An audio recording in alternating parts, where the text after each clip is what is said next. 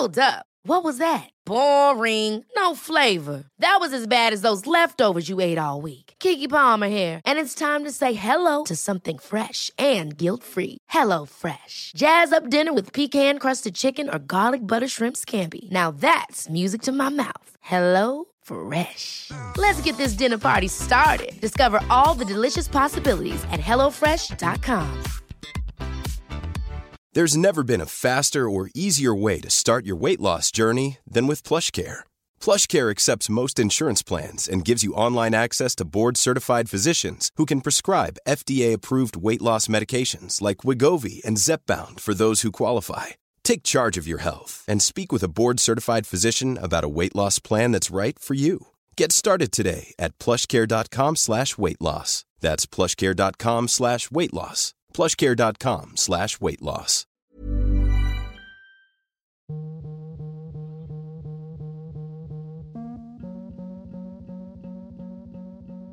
Hello. Well, today, if you're listening to this on Sunday, it's a bit of an exciting day, isn't it? I'm very excited. I'm not a massive football fan. I mean, I do like football. I like it more for the banter. I'm Spurs, and most of the people I know are West Ham or Arsenal, and I just really enjoy the insults, really. And also, my dad is a massive Spurs fan, and obviously England fan, and I just would love it for him, you know, if we actually won tonight. I mean, that'd be pretty amazing. I've always watched like the international competitions. I remember Euro 96. Was that when he missed a penalty, or was it 94 when he missed a penalty? And of course the New Order song, which is the best football song. I don't know why everyone keeps singing It's Coming Home. I mean, obviously that is also a very good football song, but it's all about the John Barnes rap for me. Anyway, I digress. If you are watching the football tonight, I hope you enjoy yourselves and do it safely. And yeah, fingers crossed. But welcome to the Mama podcast. This is not a footballing podcast. Thank you for joining me. My name is Amy. I'm a single parent of two lovely girls who are aged 10 and 7. And I became a single parent 6 years ago now. And a few years ago, I thought I'd really like to do a podcast about being a single parent and shine a bit of a positive light on it, because it gets a lot of bad press, but actually, if you're in a bad relationship, you're better on your own, and it hasn't got to be the end of the world. Trust me, there is light at the end of the tunnel. So anyway, I thought I'd do a podcast about being a single parent, and it's kind of evolved now into just really nice chat every week with someone that I find really interesting. So this week, I'm lucky enough to be joined by the lovely Jane, who she's actually my cousin's best friend, but she's a trade union rep, so she's very, very much up on her workers' rights, especially female workers' rights. But also she's a running fanatic, and she coached me to do a half marathon earlier on in the year. But Jane is one of the funniest people I know, so I thought she'd be great to come on to share her knowledge about all things rights and running, but also because she's so entertaining, and she did not disappoint, as you will find out in a minute. This podcast is brought to you by the lovely Golding Accountancy, who are the best accountants in the world ever. wearegolding.com. Love you. Ian, who is my friend, has broke his leg playing squash, so this is one of the many reasons why you shouldn't play squash. Sorry, I don't not put my phone on silent. My phone does not stop, as does, well, no one's does it? Anyway, I'm going to stop talking and let you have a good old giggle to the lovely Jane. Bye! A lot can happen in 3 years, like a chatbot may be your new best friend. But what won't change? Needing health insurance. United Healthcare Tri-Term Medical Plans, underwritten by Golden Rule Insurance Company, offer flexible, budget-friendly coverage that lasts nearly 3 years in some states. Learn more at uh1.com. Many of us have those stubborn pounds that seem impossible to lose, no matter how good we eat or how hard we work out. My solution is PlushCare. PlushCare is a leading telehealth provider with doctors who are there for you day and night to partner with you in your weight loss journey. They can prescribe FDA-approved weight loss medications like Wegovy and Zepbound for those who qualify. Plus, they accept most insurance plans. To get started, visit plushcare.com/weightloss. That's plushcare.com/weightloss. Quality sleep is essential. That's why the Sleep Number Smart Bed is designed for your ever-evolving sleep needs. Need a bed that's firmer or softer on either side? Helps you sleep at a comfortable temperature? Sleep Number Smart Beds let you individualize your comfort so you sleep better together. J.D. Power ranks Sleep Number number 1 in customer satisfaction with mattresses purchased in-store. And now, save 50% on the Sleep Number Limited Edition Smart Bed for a limited time. For J.D. Power 2023 award information, visit jdpower.com/awards. Only at a Sleep Number store or sleepnumber.com.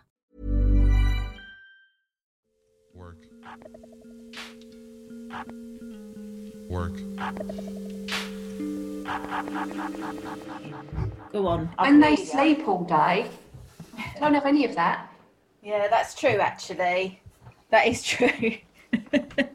I can't believe he's 17. Yeah. I feel like he was just going to senior school. Yeah, it's crazy. He's So is basically slept through lockdown. And I just thought, what is the point of arguing with it? Why bring that conflict into the house? Like, I go to bed and he's still up, and then I get up and go, turn it off. You're what, Mum? I think, oh, well, just leave it. What's he say? He's playing online. Yeah. My friend's got exactly the same problem. She's got 3 of them. Yeah, I've given up. I just thought, oh, when you go back to school and you're tired, Yeah. and you're cranky, it's your fault. Yeah. You're going to have to deal with it. So I just gave up. Sorry, Jane.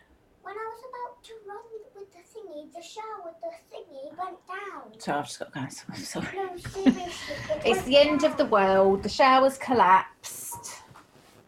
Can you stop running around? You sound like an elephant. That's all I can hear in my headphones is you thumping around on the ceiling.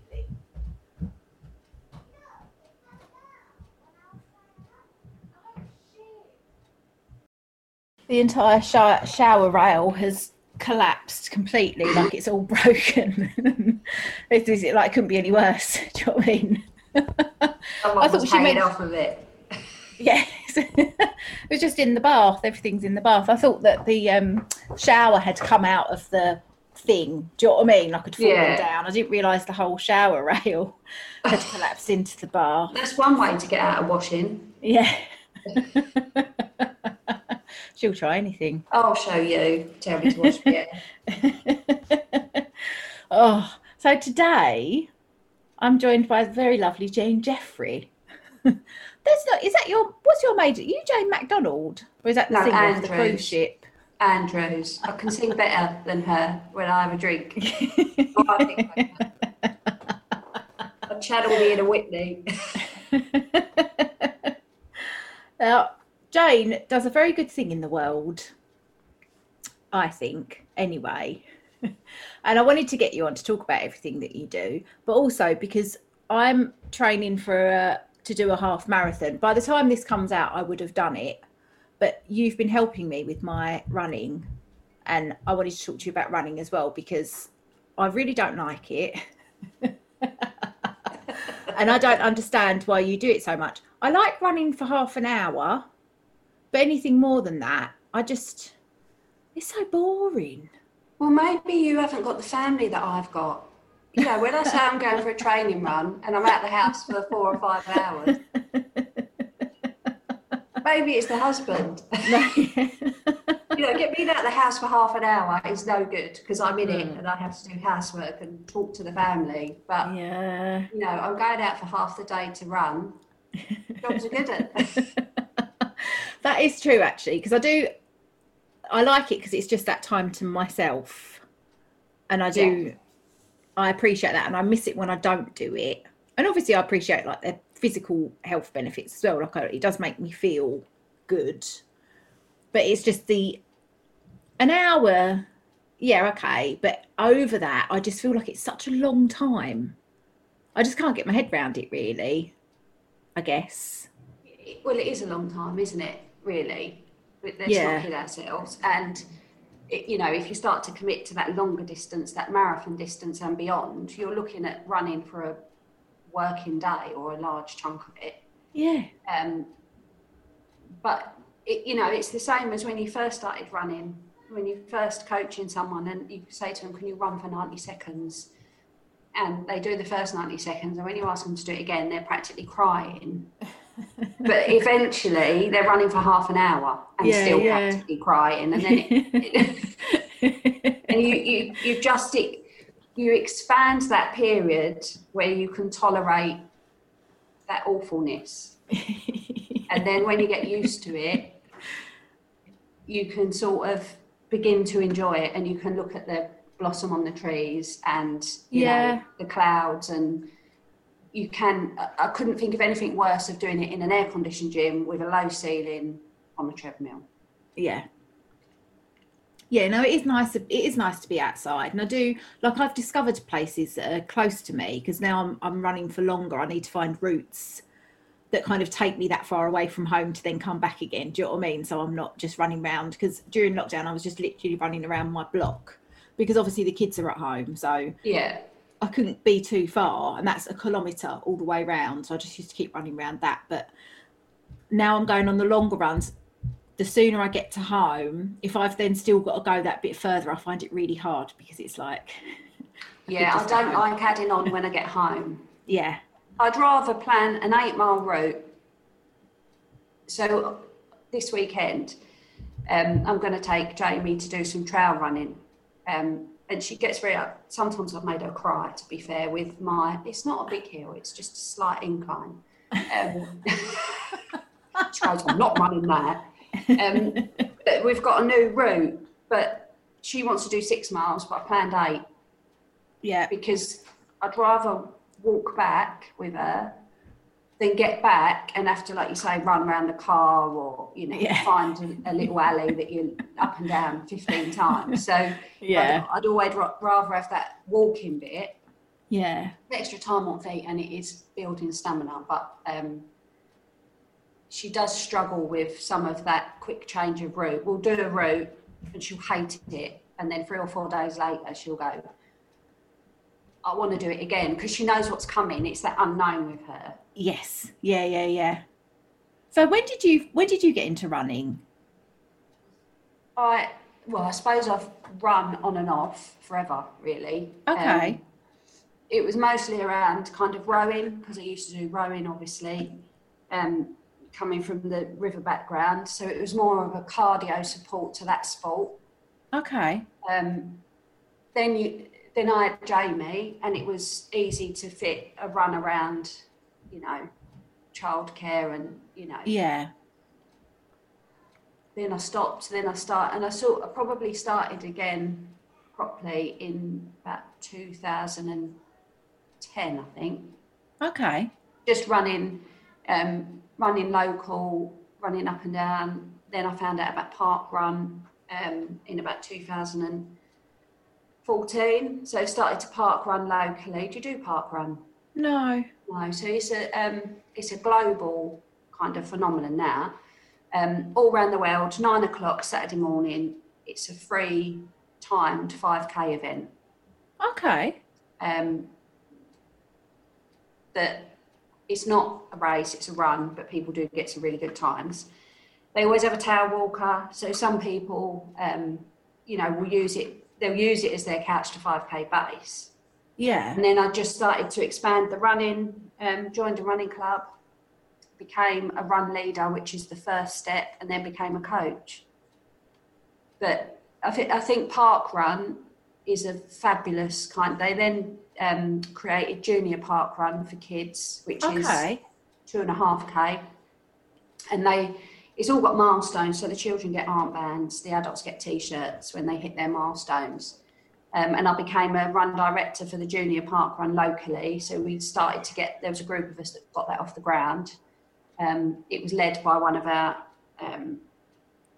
club sort of committee members, and she asked a few local people. So yeah, it's a good way to get to know people. And particularly with the Junior Park Run, people take their kids because they understand about keeping fit. But then you see parents running around with the kids, getting fit, because they've got to take their kids around the 2.5K, and then the parents do the catch to 5K. So don't let anyone ever tell you that running is a cheap sport, but it's an easy access sport. And for a while, our club run our catch to 5K free. And, you know, I think in an area where there's social deprivation, where there's people that, you know, if you ask them to routinely commit to paying for parking, they just can't. To have free access to that activity, for it to be supported, is just so important. Particularly around the mental health thing. So and for me, I just love it. I like setting myself strange little targets and sort of going for them. I've run naked. Have you really? It's probably, I kind of thought, marathon, anyone can do that. Ultra, naked. Let's give that a shot. Wow, did you do that? There's kind of a nudist camp in Kent somewhere, and I just thought that pushes every boundary anyone's got. God. But did your tits go everywhere? Yeah. I like to say I ran in trainers and Chanel. How far did you do a marathon naked? No, 5K. It was a fast 5K. Yeah. Because the noise that the men's bits make slapping on their thighs when they're behind you. Oh my God. So you did it with other people? Yeah. Oh, fucking hell. Oh, that's brilliant. That's brilliant. When did you do that? I don't know when I did that. 3 or 4 years ago, maybe a bit longer. Wow. It was liberating, but it was also the funniest thing I've ever done. If you've ever stood on a race start and everyone's there with their Garmin's going, come on, pick up the satellite. And I kind of looking at my watch, and then I sort of looked around me and thought, what am I doing? What? And then when they said go and we started hurtling off down this hill, I just started to laugh and thought, I can't believe what you've got yourself into. My husband was like, it's going to be full of pervs, you know. I was like, okay, well. I'm sure if there's a crowd of naked people, there's other people to perv on but me. Oh my God. Yeah. What other things have you done? Not that you can top that, obviously. Oh, that's a difficult one. I've set myself 12 half marathons in 12 months. Right. Which I did twice in, it took me 20 months to do 24 half marathons. Wow. Then I did 20 half marathons in 2020, which, in case it's escaped you, was a year of a global pandemic. So we couldn't run for 6 months. But I still got 20 half marathons in last year. Oh my God. And 1 marathon. How many marathons have you run? I have run 17 full marathons. Fuck off. And 2 ultras. What's an ultra? Over, officially it's over like 26.2, anything over a marathon distance, but really you're looking at over 30 miles. You really don't like your family, do you? No. But to be fair, you know, I mix with people who have done 100 marathons, and not 1 or 2 people, like crowds of them. Wow. I did a marathon in Bath, which is the longest underground marathon. You run through disused train tunnels, which is amazing. Oh, wow. Yeah, that was cool. And I ran it with like the world record holder of the most female marathons. Oh, how many have you done? Oh, I'm just coming up to 800. Like, okay. 800? I'll sit here as a novice with my, yeah. Wow. So, you know, when you're mixing with those types of people all the time, it does become the norm. And then you kind of say to someone that's normal, oh, yeah, I've done 20. And they go, oh, but it is kind of normal. But then you get used to it. Like, so before I started your lovely training schedule, I'd never run more than 10K. I'd never run for longer than an hour, 15 minutes maybe. But then now I'm doing more longer runs. I've got to do 13K today, or 8 miles. And I'm like, oh, that's an easy one. Because on Sunday I've got to do 10 miles. And then the other week I did 12 miles. So now I'm looking at that thinking, oh, this is an easy one today. Yeah. Whereas it's like, I'm doing more than what I used to 2 months ago. So it's funny how quickly you do kind of adjust to... Yeah, and again, as a coach, you're looking at someone that's never done it, and you're kind of following that sort of progress of upping the miles gently, building the stamina, and then tapering. But once you're there, I mean, some people do struggle with injuries and others don't. But once you're there, it's just about keeping those legs ticking over. So you could decide to just do 10 miles once a month, and then whenever you fancied a half marathon, it's in the bag. Yeah. You know, once you're at that level, it's just about staying. I don't think I will, but thanks. I mean, I did Disney do and I don't like Disney, but I just thought it's a challenge. So they do, in Euro Disney, they do a run weekend. So you do a 5K, a 10K, and a half marathon all over the same weekend. Okay. So I was like, oh, I've got to go and do that. So we went and had a family holiday in Disney, which I also did all of the Disney walking around, the half marathon and the 5K and the 10K. And I just loved that kind of going away and doing something different. Yeah. And we got home and I was on a running Facebook page and someone mentioned the Marrakesh half marathon. So I shouted downstairs to Neil, have you ever wanted to go to Marrakesh? Not really. It's supposed to be really nice. Literally 90 seconds later, I'd booked the Marrakesh half marathon. Said, we're going to Marrakesh. So we went and did that last January. Was that really hard doing it in the heat? It was the change in temperature. So when we got to the start line, it was like 3 degrees and freezing cold. And then by the time I'd finished, it was like 23 degrees. So it was that. And anyone that has done any organised runs and has had to use the dreaded portaloos, I mean, run toilets are horrific because the runner's trots is a thing. And the toilets in Marrakesh were just a million times worse. And I was really worried at needing to wee en route and not having the toilet. And normally I just jump in a bush, but I thought, you can't do that in a Muslim country, can you? I'll offend everybody at the utmost. So I was really worried about running in that kind of, that unknown. Yeah. Most of our organised runs will have toilets somewhere en route. Yeah. But I was literally running in the desert for some of it. So yeah, it was a fabulous experience. I feel like they could have upped their game a bit with a medal. But yeah, it was great fun. Yeah. Wow. Well, I still think you're nutty. So how I know you, because you're my cousin's best friend. Yeah. And you had your first daughter when you were quite young, didn't you? Yeah. How old were you? You were 18. So, and you're not with the dad, are you? No. So how was that, becoming pregnant at 18? Were you in the relationship for a long time?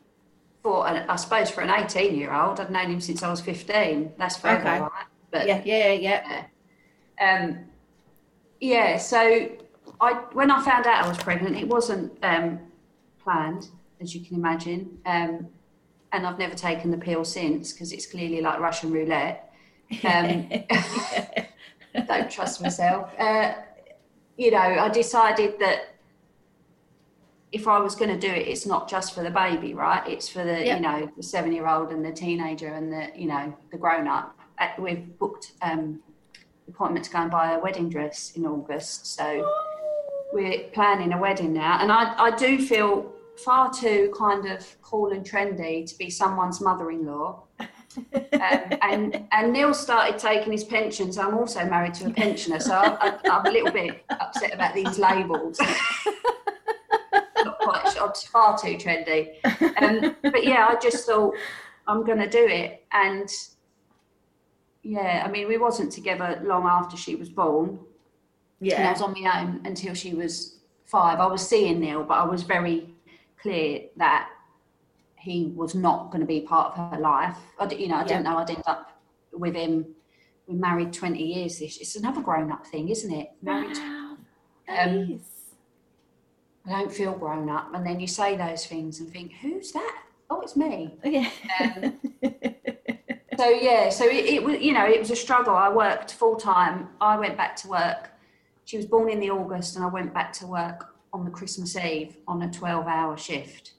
Wow. And did 12-hour rotating shift pattern, which was awful. Especially Where after were you working? I worked for the Port of London Authority then. Yeah. So that was like on their little harbour launch. Then I was transferred to permanent days, which was just as hard because our day started at 8 o'clock or 7 o'clock. Yeah. And when you haven't got family to help with childcare, trying to find childcare that's open, you know, at sort of 6 o'clock in the morning, you just can't do it. So yeah, I've had all of the tears and the tantrums and the changes of childminders, and you know, it's a huge barrier to women, the hours that you work. It's not the job, it's the hours. And you know, most people now don't work a 9 to 5, but the childcare is geared around, you know, like when I moved to Kent, I had to pick a school for both of them that was outside, you know, a couple of mile drive away, because I had to pick the school around the childcare, and I had to be able to leave by 7 o'clock in the morning.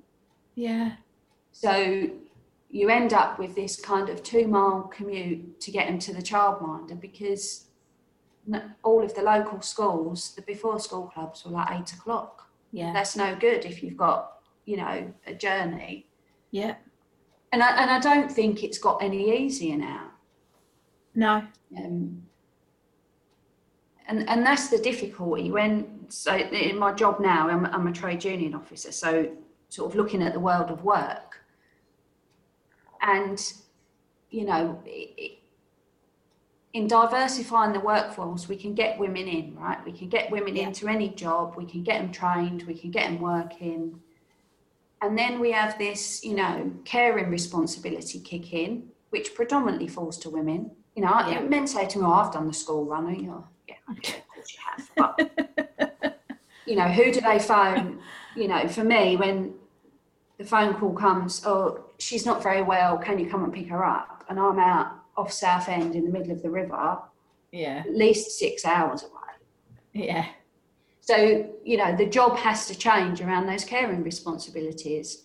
And it's not always about being a mum. It could be your partner, your sister, you know, a parent. And the second shift that women have to do on top of their job, which is full-time, you know, I worked full-time, but I was also a full-time mum. Yeah. Yeah. And that's tough. That is tough. And it's that mental capacity where you've got to be thinking, you know, I've got to pick up the prescription, I've got to get in new school shoes, I've got to make sure that I've got all of this done. And there's never a moment where you're not thinking of something you've got to do. Yeah. And that is... It's that mental load thing, isn't it? Yeah. Did you see there was that cartoon that they did about how the mental load that women have, because it's just you're constantly thinking about the washing, the food, the after school activities, the schooling, and then that's just on top of if you're working, and it is just 24/7. Like you never, like I work from home, so I do my housework. I mean, it's funny because Lola's like, oh, I wish you could get a proper job proper job where I'm out of the house so that when I come home I don't have to work, because I work overnight. Like the last 2 nights I've worked till gone 11 because it's half term, so during the day I'm doing stuff with them, so then I have to work at night. But I was like, but even if I did go out and do a 9 to 5, so I didn't have to work when I got home, I'd then have to do all the other stuff. Do you know what I mean? So it's, I'm never going to have that time where I haven't got anything to do. You have to like program in fun time, don't you? Yeah, and there's that thing, you know, I couldn't tell you what time my children started school or what time they finished, because I never did the school run. I dropped them off somewhere else and that was all done for me. I missed every sports day, I missed every school play, often missed, you know, all of those things that the schools go, we're doing it straight after school. There was lots of school clubs that they couldn't go to because the after school clubs didn't pick them up. So that whatever way you do it, there's that mum guilt. Yes. That, you know, they got things because I worked, but they didn't get things because I worked. And, you know, I've kind of learned not to feel guilty at all, because it's just a wasted emotion. And you never win. Even if you were there, you'd still be doing other stuff. And then, you know, you can't win. It's never enough for them. You could give them all your attention, you know, it's still never enough, is it? No, and I also think, you know, the child will remember the time that you sat at the dining room table, or you and made something, or you watched a television program with them. They won't remember that they ate pasta and pesto 4 nights of the week, you know. No. I used to live on that. That's nothing wrong with that. Yeah. Well, yeah, Thomas has got a nut allergy, so. Oh, that's probably. Yeah. How did you find out he had a nut allergy, Joan? He ate a peanut off the floor in the pub. I'm going to write a book about, you know, having his parenting fails. He's about 2, I think. Okay. He'd kind of gone under the table and he came up with this big elephant lip that, you know, is... Oh my God. Yeah, and I just felt awful when I had to go to the hospital and say it's off the floor in the pub. But again, you know, back when they was little, I never drunk when I was looking after them ever, because I did not want to be that stereotypical, you know, single mum that turns up at A&E in cab because you can't drive. So, and I still ended up with those kind of frowny looks from my child eating off the floor. They all eat off the floor. Yes, they do. He was allergic to it. Just so I nearly killed him. Yeah. That's quite a long time before, like, you realised that you had the allergy, though. Like, you wouldn't have thought, by the time they got to that age, you thought they would have shown some signs, wouldn't you? Well, so there's no reason for you to think that you would have. Again, it's all that kind of control of women, isn't it? You know, when you're pregnant, you can't eat this and you can't do that. And mostly when you look at the number of women that get ill from eating bloody pate, you know, it's just, you might as well get struck by lightning. But it's all of those rules that society put on us as women to make everything harder. Yeah. And at the time with, you know, Thomas, it was, don't give them peanuts because the size of the peanut can block their windpipe, which I assume is still the same. And also don't give them peanuts because they're likely to get an allergy. Right. So, you know, you follow all those rules just to put all that stress on yourself. Yeah. And he still ended up with an allergy. Has he still got it? Do you have them for life, nut allergies? Peanut, yeah. Yeah. Yeah.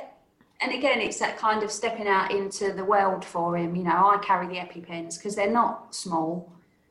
And then when he went to secondary school, it was about giving him that responsibility. Ultimately, he's an idiot boy that's growing up.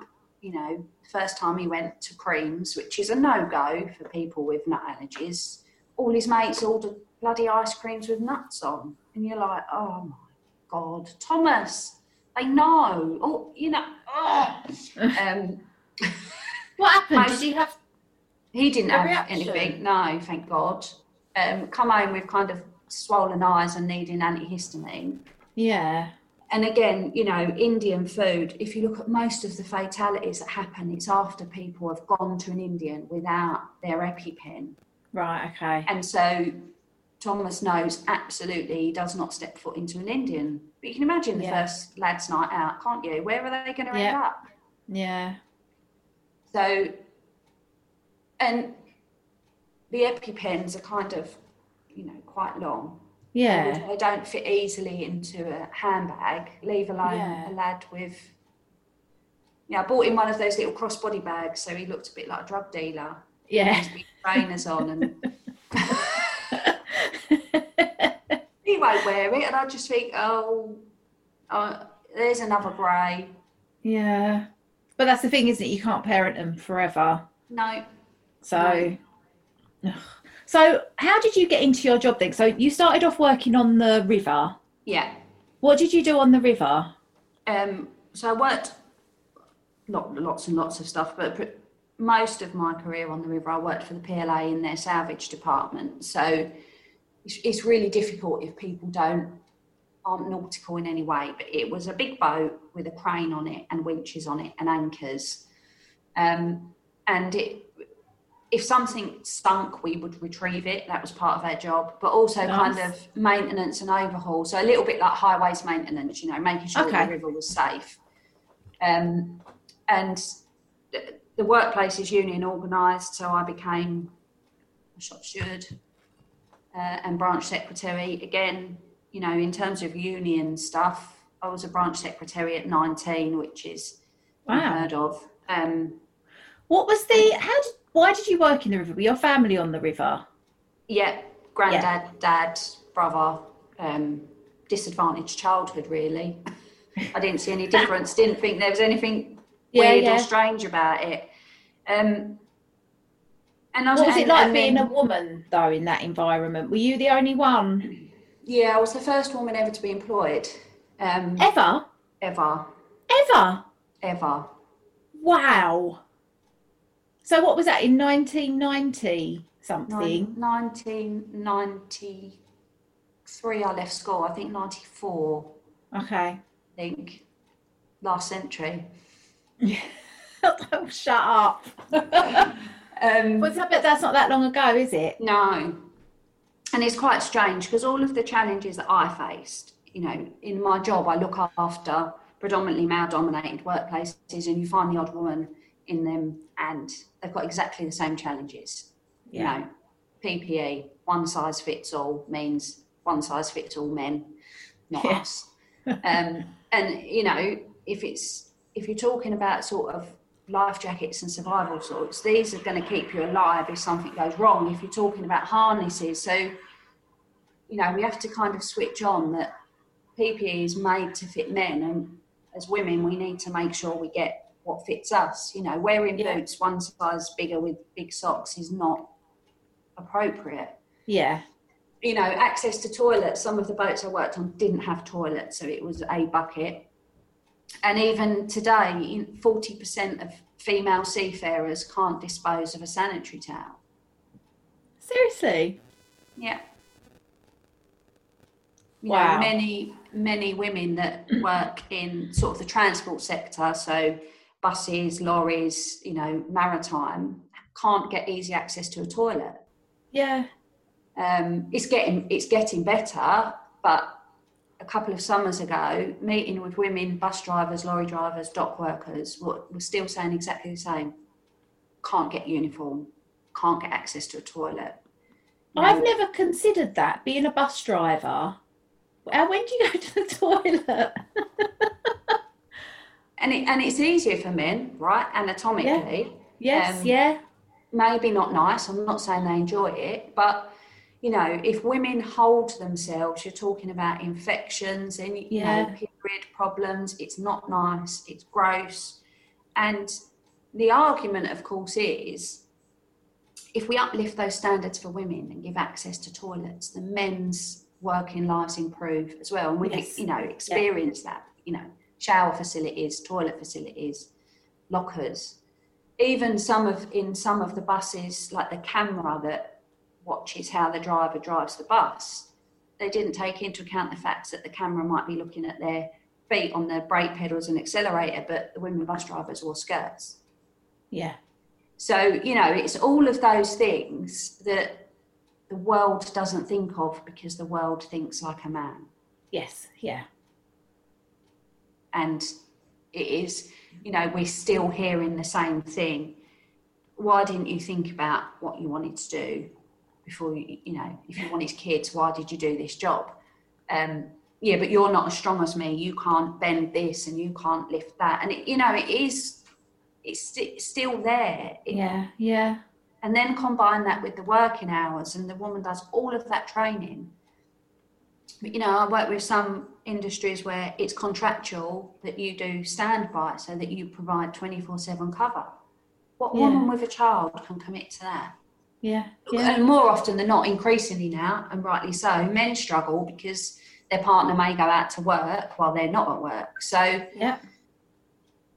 But if people really think that they live in an equal society, they're not paying enough attention. And you know, that's just, as a white woman, I've got a privilege that, you know, women from the BAM world haven't got. Yeah. If you're disabled, if you're from the LGBTQ community, there's so many challenges out there. Yeah. You know, the pay gap. We're publishing a pay gap. And most women will go, oh yeah, my company's got a 20% pay gap, and you're not angry about that? Oh, well, no, it's because the men pilots, for example, are crowded in the higher paid jobs, and women are predominantly cabin crew and admin, right? And we're not angry about that then? So it's the whole, whole thing that as we take our girls through schooling, you know, the movement around STEM is amazing, getting women into, you know, science and maths because they're the higher paid jobs. But predominantly women will be crowded in sort of English, you know, social sciences, that then invariably puts them in the lower paid industries. Yeah. And if we're looking at a pay gap, I mean, there's a whole science around that, but that's not an equal pay audit.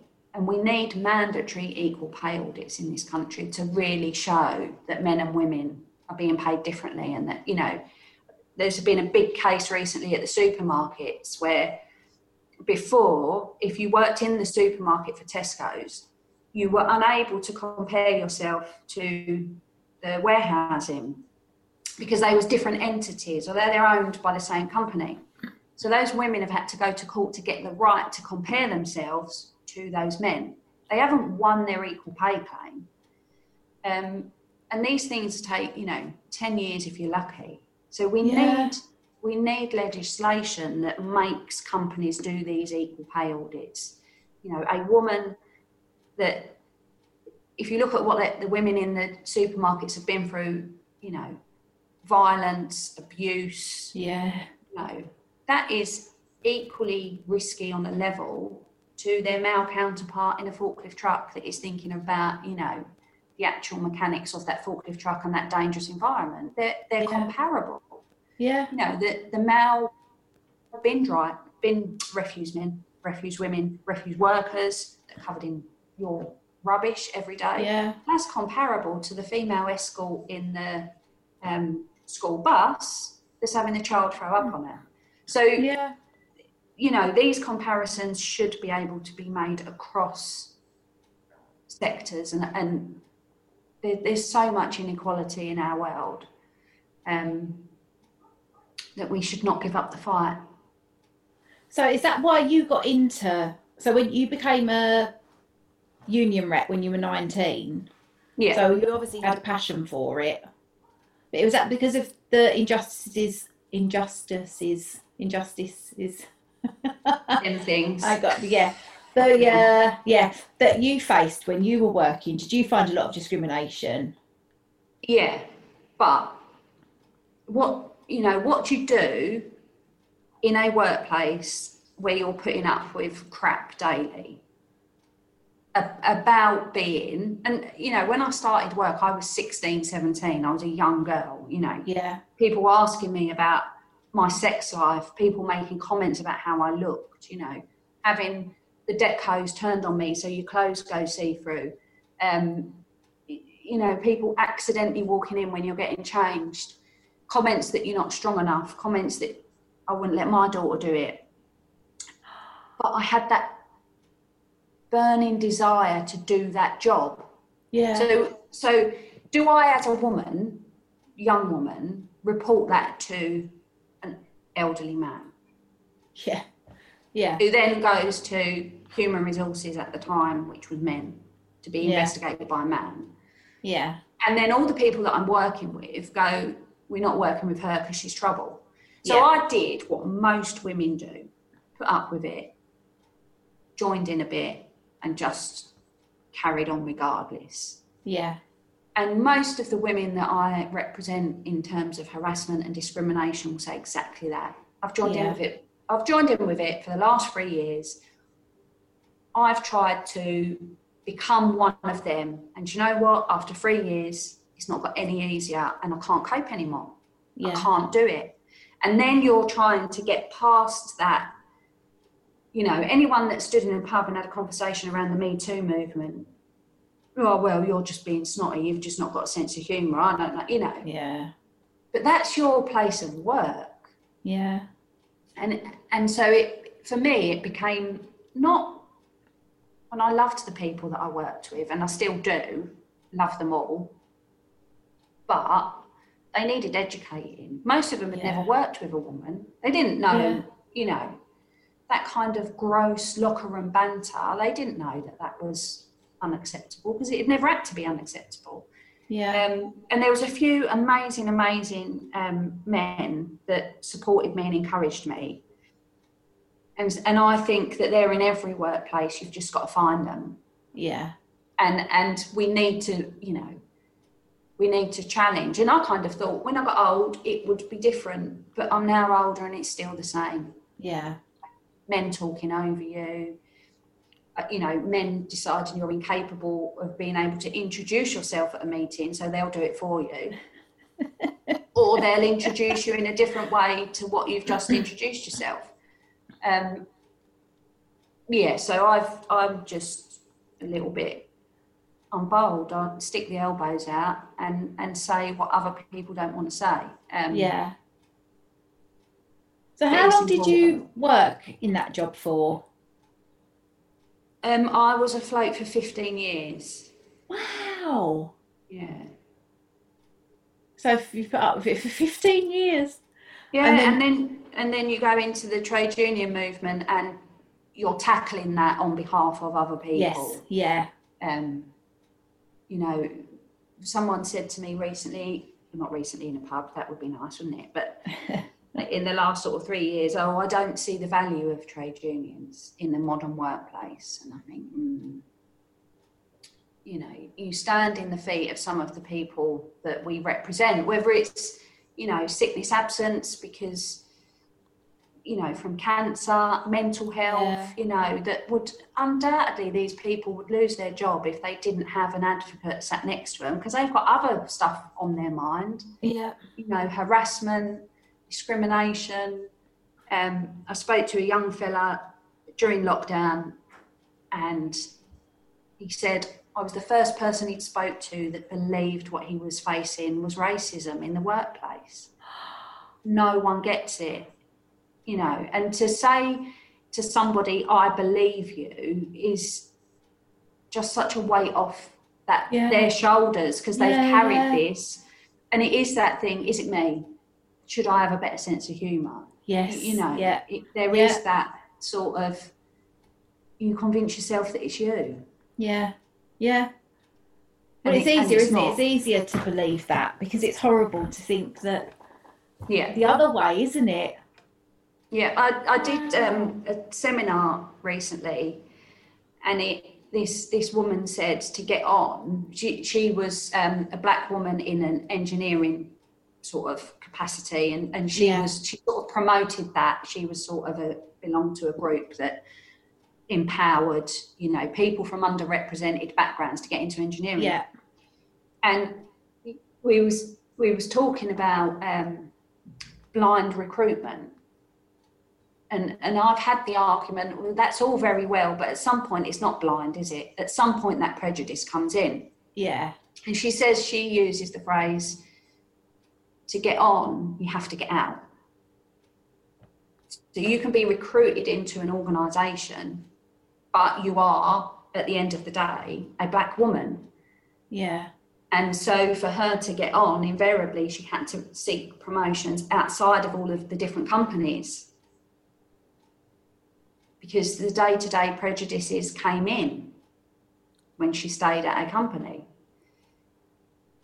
And so it's not easy. There's no easy fix, is there? But I think with the Me Too movement and the Black Lives Matter, I think what we have to do is get people to acknowledge first that there's a problem. Yeah. And far too many people in society don't. Far too many people don't. It's not systemic in society. Well, they've just said, haven't they? They've just said that the government isn't racist. The government said they weren't racist. No, we're not racist. Yeah. And people, I've got friends who they're good, nice people, but they don't think that racism is still a massive problem in this country, even though I wouldn't necessarily class them as racist themselves, and they definitely wouldn't class themselves as racist. But for me, I'm like, well, I don't understand. I don't know if they choose to see it like that because it's too much of an issue for them to see that it does still exist, because it's horrible, isn't it? It's absolutely, the worst thing. It's awful. And I just don't know if they want to keep themselves in this nice bubble where they just think, oh no, it's not that bad. It's not that bad, you know. But it's like, until people accept that there is still a massive problem, we're never going to be able to get past it. Yeah. And I will not be told by a man whether I have experienced harassment. That is not his right. So I would not tell someone that they haven't experienced racism. Yeah. Because I've got white skin, so I can't. And it comes from the first place of listening, you know, what we've learned about child abuse when, you know, we said to kids, oh, don't be silly, that person's famous, that person's too powerful. Yeah. Believe the victim, believe the target. And that's the first step to fixing stuff. Yeah. And we're not there yet. No, we're really not. And I don't know whether that will age out. I mean, you know, the Tories are dying off, which is a great thing as far as I'm concerned. Yeah, yeah. But, you know, am I surprised that Boris Johnson, with all of his comments in the past, has said that they're not racist? I mean, it's ludicrous. You know, are we surprised that the royal family are racist? No, because they're built on the bloody empire. Yeah. You know, come on, let's get with the programme. Yeah. So no, I'm not surprised, but I'm glad we're talking about it. Yes, yeah. And we've got to have those difficult conversations. And I think most people, like you've described, live in that bubble of privilege. Yeah. And they've never experienced it. And why would they want to make things uncomfortable? Yeah. So, I mean, I read, well, I'm not talking to white people about race. Yes. And I've recently read a book, I'm going to get the name the wrong way around, Woman, Girl, Other.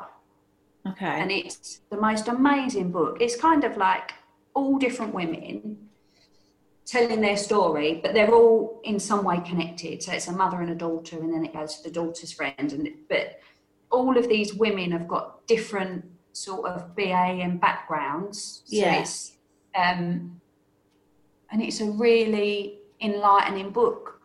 But a lot of people wouldn't push their boundaries and read something like that.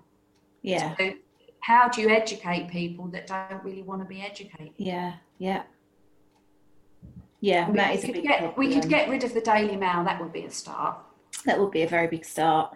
And then the Sun, that would be another good start. Yeah. You know, but it is in society. It's everywhere. Yeah.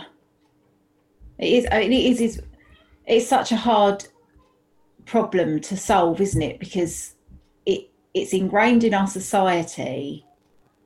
I suppose until all the people that benefit off of it and want it to continue kind of die out. I mean, I think the younger generation are definitely a lot more liberal, and I mean, obviously there are racist younger people, but I suppose as time goes on, it will get easier, I guess. I don't know. Yeah. I think that when you have difficulties, you've only got to look at history. When you have difficulties, politics moves to the right. Yes, yeah. And I think we've made a space for people to move to the right. Yeah. Yeah. I think I was watching, what was I watching the other day about the police? And I think this fella was the first kind of, I don't know whether he was the first black officer to make a certain rank, or whether he was like their internal sort of empowerment group for black officers, whoever he was in charge of. Yeah. He said that the Met has moved to the right again. And some of the views that years ago would have been not expressed are being expressed. And that's that, when you go into the pub, people say things, and I mean, my husband looks at me and goes, please don't. Because I can't help but say, why did you just say that? Or you can't say that. Or, Yeah. Particularly around Brexit, I love politics. I watch it like, most people watch the World Cup. And when we was in the pub and someone would say something, I will engage in that debate. I'm an adult. Yeah. I won't get personal.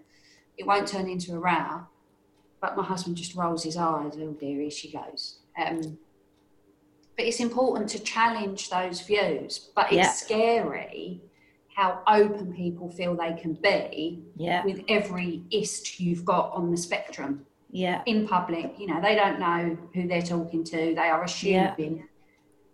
And, I feel comfortable and confident enough to challenge it. And it makes people cringe. And I think that politics and religion should be spoken about in pubs. Yeah. Because if people were challenged in a polite way, I think politics has got nasty. If people were more confident to challenge those smaller comments, it might slowly change the world. But by the same token, women have been fighting for equal pay since the 1900s, and we still haven't got it. Yeah. So, if but at least people are talking about it. Yeah, And that's the thing.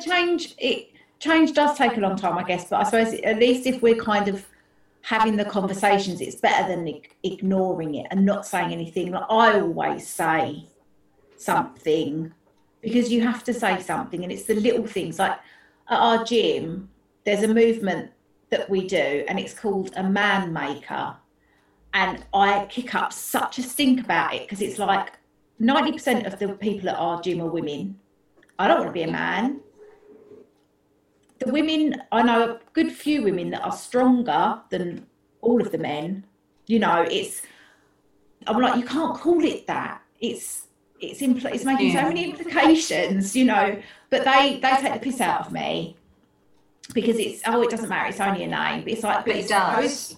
Those things matter, and it's getting our local gym, the flash adverts their adverts has not one picture of someone that is anywhere other than white. Really? Mm. And I notice those things. Yes. I notice those things. And I think to myself, what would I think of that? What message, if I was the parent of a child that was mixed race or had black skin, what would I think of that? Yeah. But it's not, you're not welcomed, are you? You're not represented, and you're not welcomed. Job titles that have got the term man in it. Yeah. I sit with directors and chief executives, and I'm sure they go, oh, here she goes, she's off on one. But gender neutralise it. It matters. Yeah, it matters. It does matter. It does matter. And it is those baby steps. I mean, I want a giant leap. I'm not interested in your baby steps, but we're stuck with little baby steps, aren't we? But certainly, some of the people that I work with, you notice some of the fellas starting to not use the male when they're talking about a job title, you know, to start to say stuff around facilities and all of those things, and you think you're learning. Yes. And we was running an education course on equal pay, and I wanted the people there that would say anything without thinking about it. I wanted those comments made. Yeah. And it was really enlightening to have people approach me and say, I want to come on the course because I don't understand it. And I've got daughters and I need to. And so we can educate people. Yeah. In the right way. Yeah. I think that we have to have the conversations, and there's many women. I listened to one a couple of weeks ago say, you know, I'm an accountant and I've worked in all sorts of industries and I've never had a problem with men, and I think it's about attitude. And I just thought, wow. Lucky you. Yeah. Lucky you. Yeah. And I think if you spoke to her, she would very quickly identify that, yes, she has had problems. Yes. Yeah. But again, it is, you know, it is about, all of my daughter's friends call themselves feminists. Young women are, you know, and young men are engaged with feminism. Yeah. I think feminism needs to really think about, you know, it's all women, and it can sometimes be seen as kind of a middle class movement. So, and I think this sort of wave of feminism is coming from a good place. It's coming from a everyone fits place. And the education's good. The education's good. But my worry is that we need to be more than just sharing stuff. There needs to be that political push behind it. Yeah.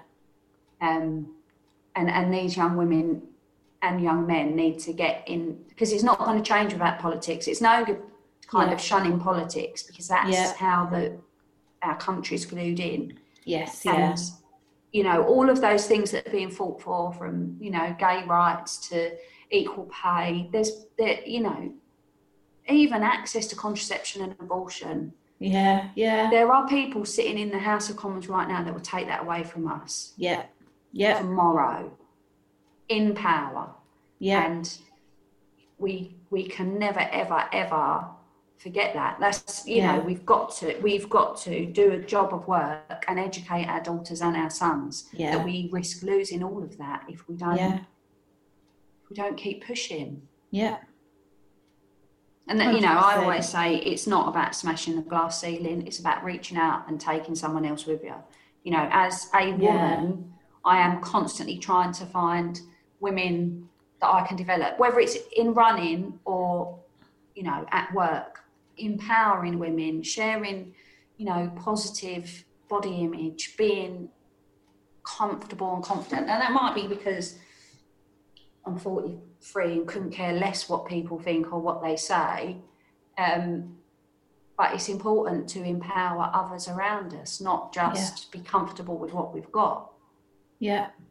And again, that, you know, back to running, I suppose, that's my thing.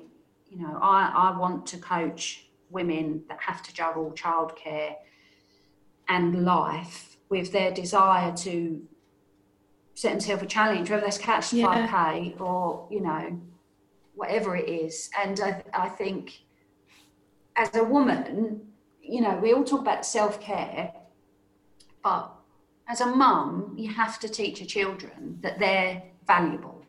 Yeah. And if you're always putting yourself at the bottom of the pile and not doing what you want to do, what message are you sending those kids? So, you know, I think saying mum's going for a run, whether it's half hour or 4 hours, and it's mum's time, teaches them that they're entitled to invest in themselves as well. Yeah. And it's important to. It's important to have that, what's the word? Self-improvement. And with the exercise, it is so good for your mental health, and it's a responsibility to look after yourself as well, I think. Yeah. I think that's a really good thing to teach your kids. And when people say to small children, what does your mum do? What does your dad do? With all of the problems we've got with body image, for children to identify power and strength and all of those positive things with the body is so important. It's such an important message. My mum runs marathons. Yeah. We can all go, no teenager likes their mum. No, you've got all of those normal parent things, but that's something to say about your mum. Yeah. That my mum's in that 1% club. It's, my mum. Naked. Yeah, my mum did Couch to 5K, and we all ate cake when she graduated. It's such a amazing. It doesn't have to be about crazy distances. Yeah. If you go from, the sofa to 5K, that's a huge achievement. It's massive. It's massive. When people say we go for a run, oh, what are you running? Oh, I'm only doing 5K. There's no only. 5K. You're running 3 miles. That's huge. Yeah. Yeah. I might be running 6, but you're running 3 miles. You're lapping everybody on the couch. You're doing your mental health, your body. There's nothing bad about that. Yeah. It's important. It is to recognise that and empower people when they're doing it. Yeah. It's a massive achievement. I think that's such a great thing. Because once you've done that, it makes you think, oh, what else can I do? Yeah. And for a lot of people, it's charity, isn't it? They'll find something and they'll set themselves. So not only are they improving themselves and doing something amazing themselves, they're also doing that for a good cause. Yeah. And that, when they talk about, the 10 keys to happiness, doing stuff for others, keeping fit. Yeah. As soon as you get into that sport, you're kind of ticking all of those things. Yeah. It's an amazing thing to watch people do. Yes. Not naked. That was not amazing. Oh, God. Oh, thank you so much for coming on and talking to me. I'm just going to keep thinking about the noise. It was awful. Oh, God. And you're very conscious when you're queuing up for a drink afterwards that you don't body check anyone. On the start line, someone bent down to do their shoelaces. Like, oh, my God. Please. Oh, God. And on that bombshell. It's twice a year. In Kent. Wrong side of the river. Oh, thank you, darling. And thank you. I don't know what else to say. You're welcome. I'll talk to you soon. Yeah, you've got to go for your run. I know. Oh, God, yeah, thanks. All right. Bye. Might be wet. Hi. When I edited that, I was crying, even though I'd obviously already had the conversations with her, but just the image of her doing that naked 5K. I mean, I love you, Jane. I love you so much. Thank you for sharing your story and just making me laugh and being an awesome person. And when I started running, I did not enjoy it. And now it's part of my mental health routine. I miss it when I don't do it. I actually went for a run the other day. So I did the half marathon in May, and I've not run for a couple of months because I've done something to my ankle, but it doesn't hurt. It's just really swollen. Not really swollen. It's not too bad. But I went for a run the other day and I was like, I've really missed this. And I hated it. So there is hope for everyone. And the Couch to 5K, she coaches people because she loves it and she knows how good it is for you. And anyone can run. Well, actually, not anyone can run, but if you can run, then you should give it a go. Yeah. I'm a bit hyper. I've just had a cup of tea.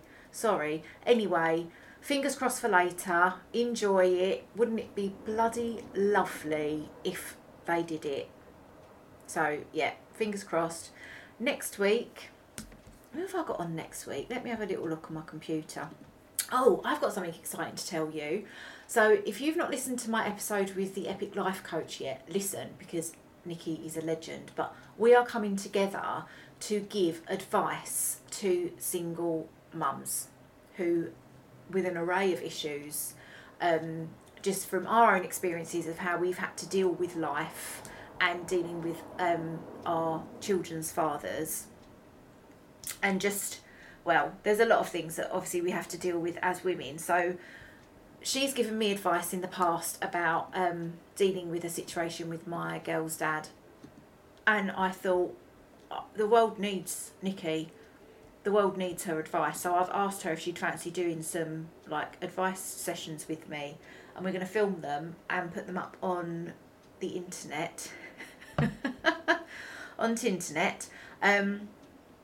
So yeah, you'll be able to see those soon. But if you've got anything you'd like advice on, or a situation that you have experienced and would like to know Nikki's point of view on it, or something's coming up and you'd like some advice on how to handle it, get in touch with me or Nikki. We're on socials, obviously. My email is mamamamapod@gmail.com. She's the Epic Life Coach on Instagram and Facebook. I'm mamamamapod on the same. So yeah, get in touch. And next week, I'm going to put out the Gail Porter episode. I was lucky enough to talk to lovely Gail, legend, and I'm going to put her episode out next week because she's lovely and we all love to hear it. So yeah, have a wonderful week. Take care, stay safe and sane. Big love to you all. Thanks for listening, and please share this podcast. Take care, bye.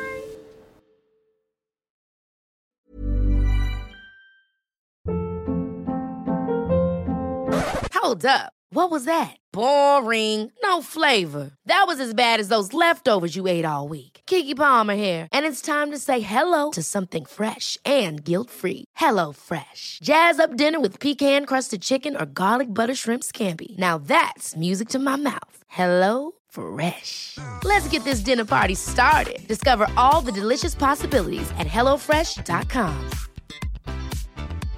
Imagine the softest sheets you've ever felt. Now imagine them getting even softer over time. That's what you'll feel with Boll & Branch's organic cotton sheets. In a recent customer survey, 96% replied that Boll & Branch sheets get softer with every wash. Start getting your best night's sleep in these sheets that get softer and softer for years to come. Try their sheets with a 30-night guarantee. Plus, get 15% off your first order at bollandbranch.com. Code BUTTERY. Exclusions apply. See site for details. Hi, I'm Daniel, founder of Pretty Litter. Did you know cats tend to hide symptoms of sickness and pain? I learned this the hard way after losing my cat, Gingy. So I created Pretty Litter, a health monitoring litter that helps detect early signs of illness by changing colors, saving you money and potentially your cat's life. Pretty Litter is veterinarian developed, and it's the easiest way to keep tabs on your fur baby's health right at home. Go to prettylitter.com and use code ACAST for 20% off your first order and a free cat toy. Terms and conditions apply. See site for details.